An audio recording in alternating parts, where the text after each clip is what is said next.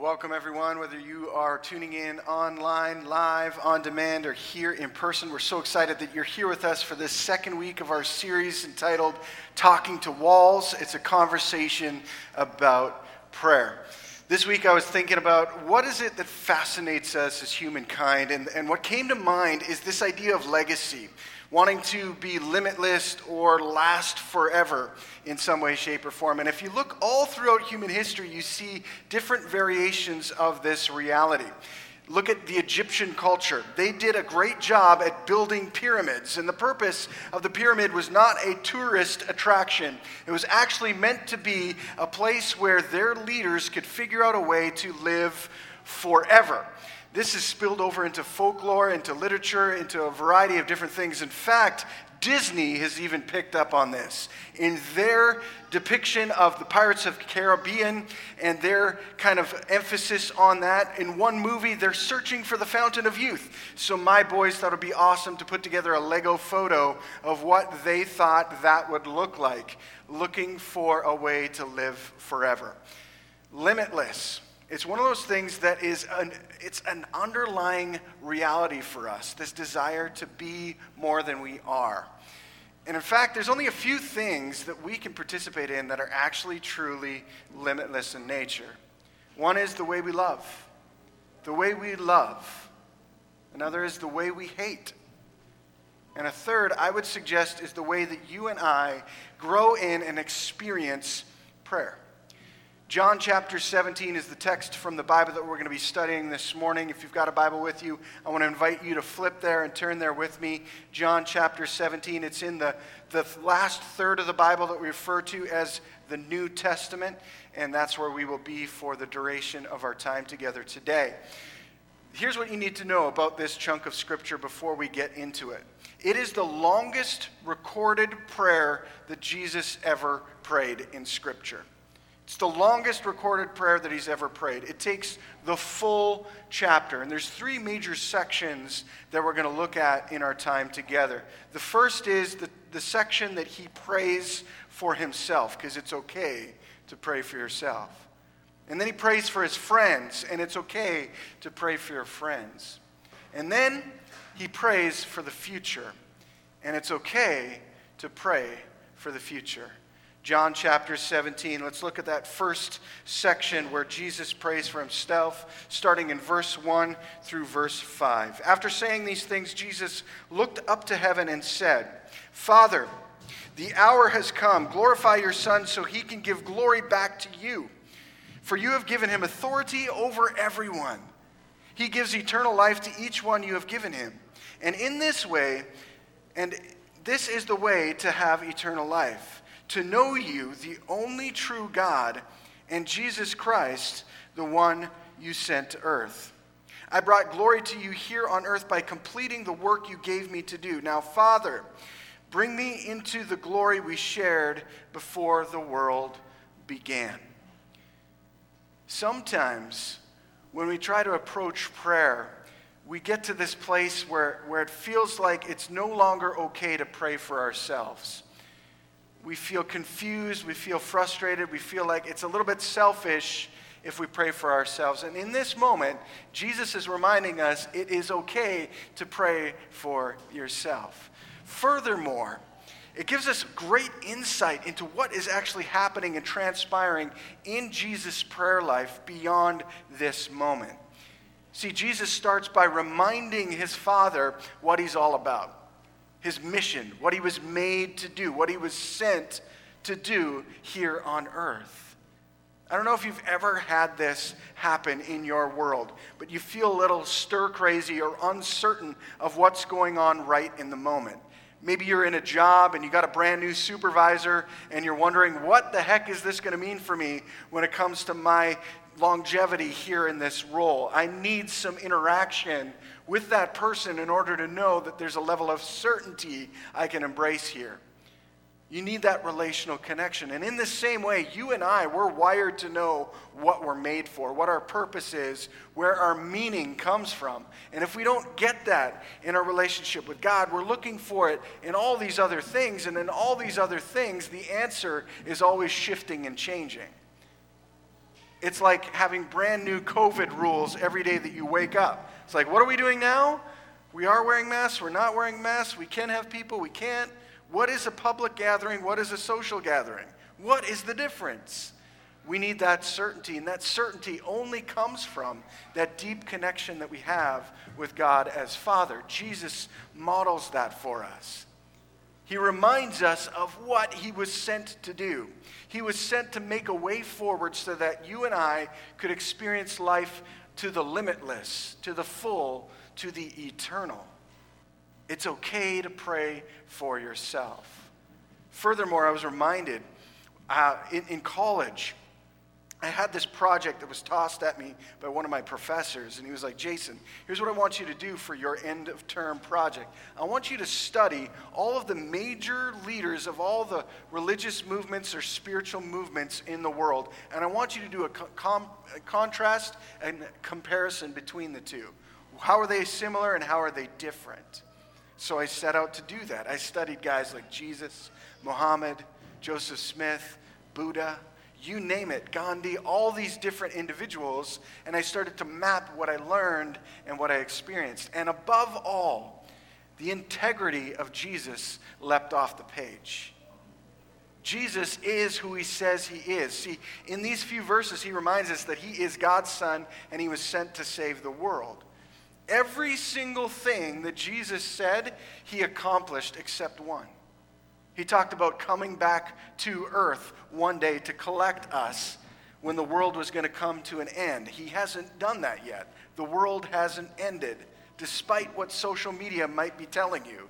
The world has not ended. Every single thing that he said he was going to do, he's accomplished. That is simply amazing. So if you're wondering and if you're confused about, is Jesus somebody that we can actually trust and put hope and faith in? Well, I want to put all of my chips, so to speak. I want to bet on a guy that follows through on everything that he has said that he will do, except one. Nobody else can say that. It's amazing. So Jesus starts by praying for himself, and it's okay when we pray to pray for ourselves. But then he shifts and he moves and he starts praying for his closest friends called the disciples. Let's look at that together. In verse 13, that's where this section begins. He says this, "Now I am coming to you. I told them," meaning his friends, the disciples, "many things while I was with them in this world, so they could be filled with my joy. I've given them your word, and the world hates them because they don't belong to the world, just as I do not belong to the world. I'm not asking you to take them out of the world, but to keep them safe from the evil one. They do not belong to this world any more than I do. Make them holy by your truth. Teach them your word, which is truth. Just as you sent me into the world, I am sending them into the world. And I give myself as a holy sacrifice for them, so they can be made holy by your truth."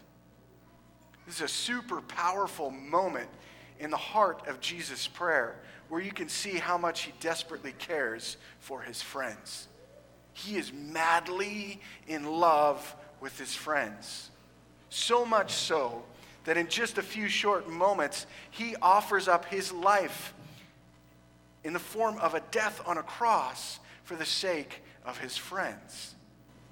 He becomes an intercessor, an ambassador for his friends to his Father in heaven, begging and pleading, full well knowing that some of these friends, one of them in particular, is going to betray him in a most heinous way in just a few short moments.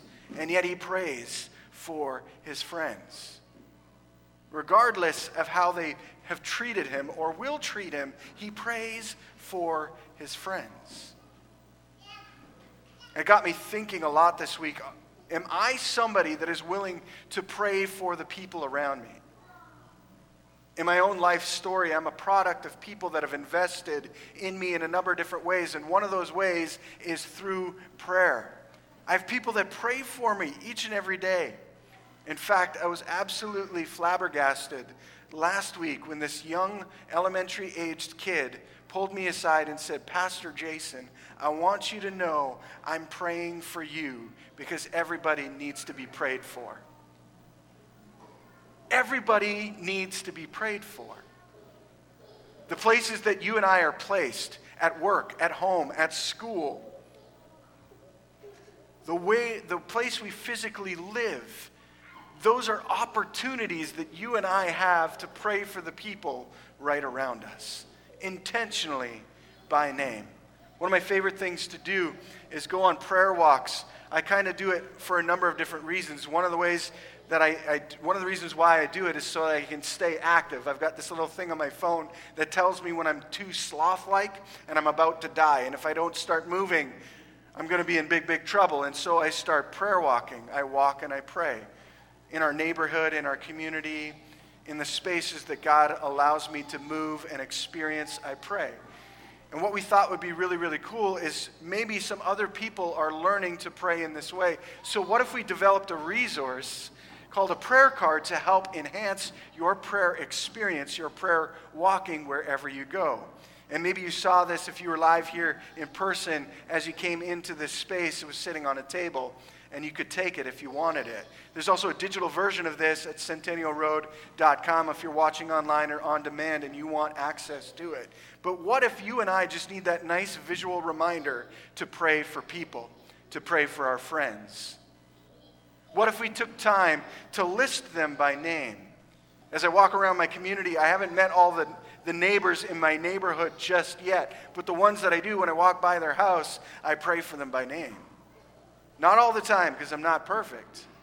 But when I'm reminded that I can pray, I pray for them by name. And if you need more than a visual reminder, but a little bit of courage to maybe further that relationship with a neighbor, you could take a card like this, write their name on it, write who you prayed for or how you prayed for them, and stick it in their mailbox. Or hand it out to a coworker or a friend at school or anything like that. What if you and I prayed for our friends just like Jesus prayed for his friends? See, Jesus knew that his friends would be misunderstood. The Bible uses the word hated, confused. People are usually hated because they're a little bit different than somebody else.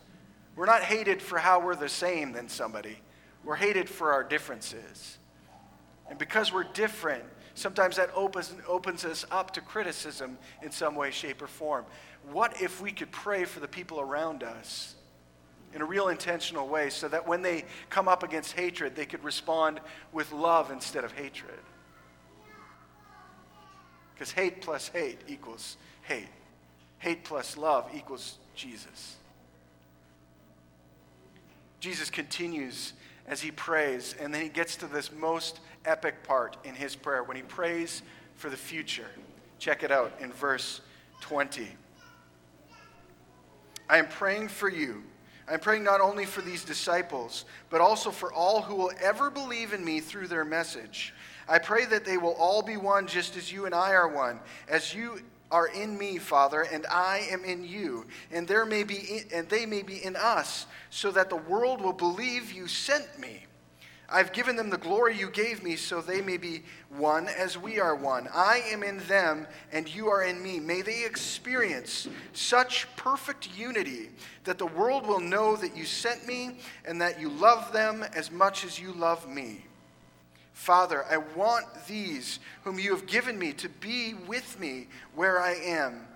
Then they can see all the glory you gave me, because you loved me even before the world began. Keep in mind that this is a prayer Jesus prayed thousands of years ago. Thousands of years ago. And in that moment, he prays for you and me. And anybody else that will ever believe in who he is, he prays for them. Prayer is limitless, even from the constraints of time. And if Jesus prays for the future, why wouldn't we do the same and pray for our future in some way, shape, or form? I think sometimes that gets really, really challenging for us because there are those of us that are trapped by our past in some way. a deeply painful memory, moment, activity, experience done by us or done to us that keeps us stuck in that moment. And to think about the future in some way, shape, or form is extremely difficult. Well, here's my encouragement to you if you happen to identify with that being stuck in the past in some way. The next time that moment, that memory, the one that haunts you, that keeps you up at night, starts to flood your brain and your heart, don't push it aside. Instead, I dare you to ask this question. Jesus, where were you in this moment? Where were you in this pain? Where were you when I needed you? I dare you to ask that. If Jesus is who he says he will never leave us or forsake us. So he was present in that most painful experience of your past that you have, that still haunts you to this day. And he will lead you forward through that, heal it so you can once again partner with what he wants to do in you today and tomorrow. Because prayer is limitless. Invite Jesus into that moment. Let him lead you forward. Or you might be thinking, but Jason, that seems way too simple and basic. Will it work? Try it. Just do it. And see what God can do in you and through you. You and I, we benefit from this prayer prayed thousands of years ago. And if Jesus participates in that, in this way, you and I can similarly engage because prayer is limitless. Limitless. When we intentionally engage in it. Part of the reason why we've designed this series for the fall is we believe that prayer is the precipice, the foundation to a movement that God might do. Now imagine for a moment if you and I turned into prayer warriors, wherever we're at in our relationship with Jesus, whether we're exploring who he is, or we know him, or we've walked with him for a long time, if we would be transformed by the practice of prayer, imagine where he might lead us moving forward. Imagine what he could do in us, through us, around us, if we would just choose to grow in our commitment to prayer. I don't know about you, but at the end of my days, I'm hoping and praying that those around me see a life that was limitless, to whatever degree I could experience that on a personal level. And that invitation is there for you as well. Again, whether you know Jesus or just exploring who he is, wherever you are, if you would humble yourself and pray, imagine what God could do in you, through you, around you. As you learn to pray for yourself, for your friends, and for the future.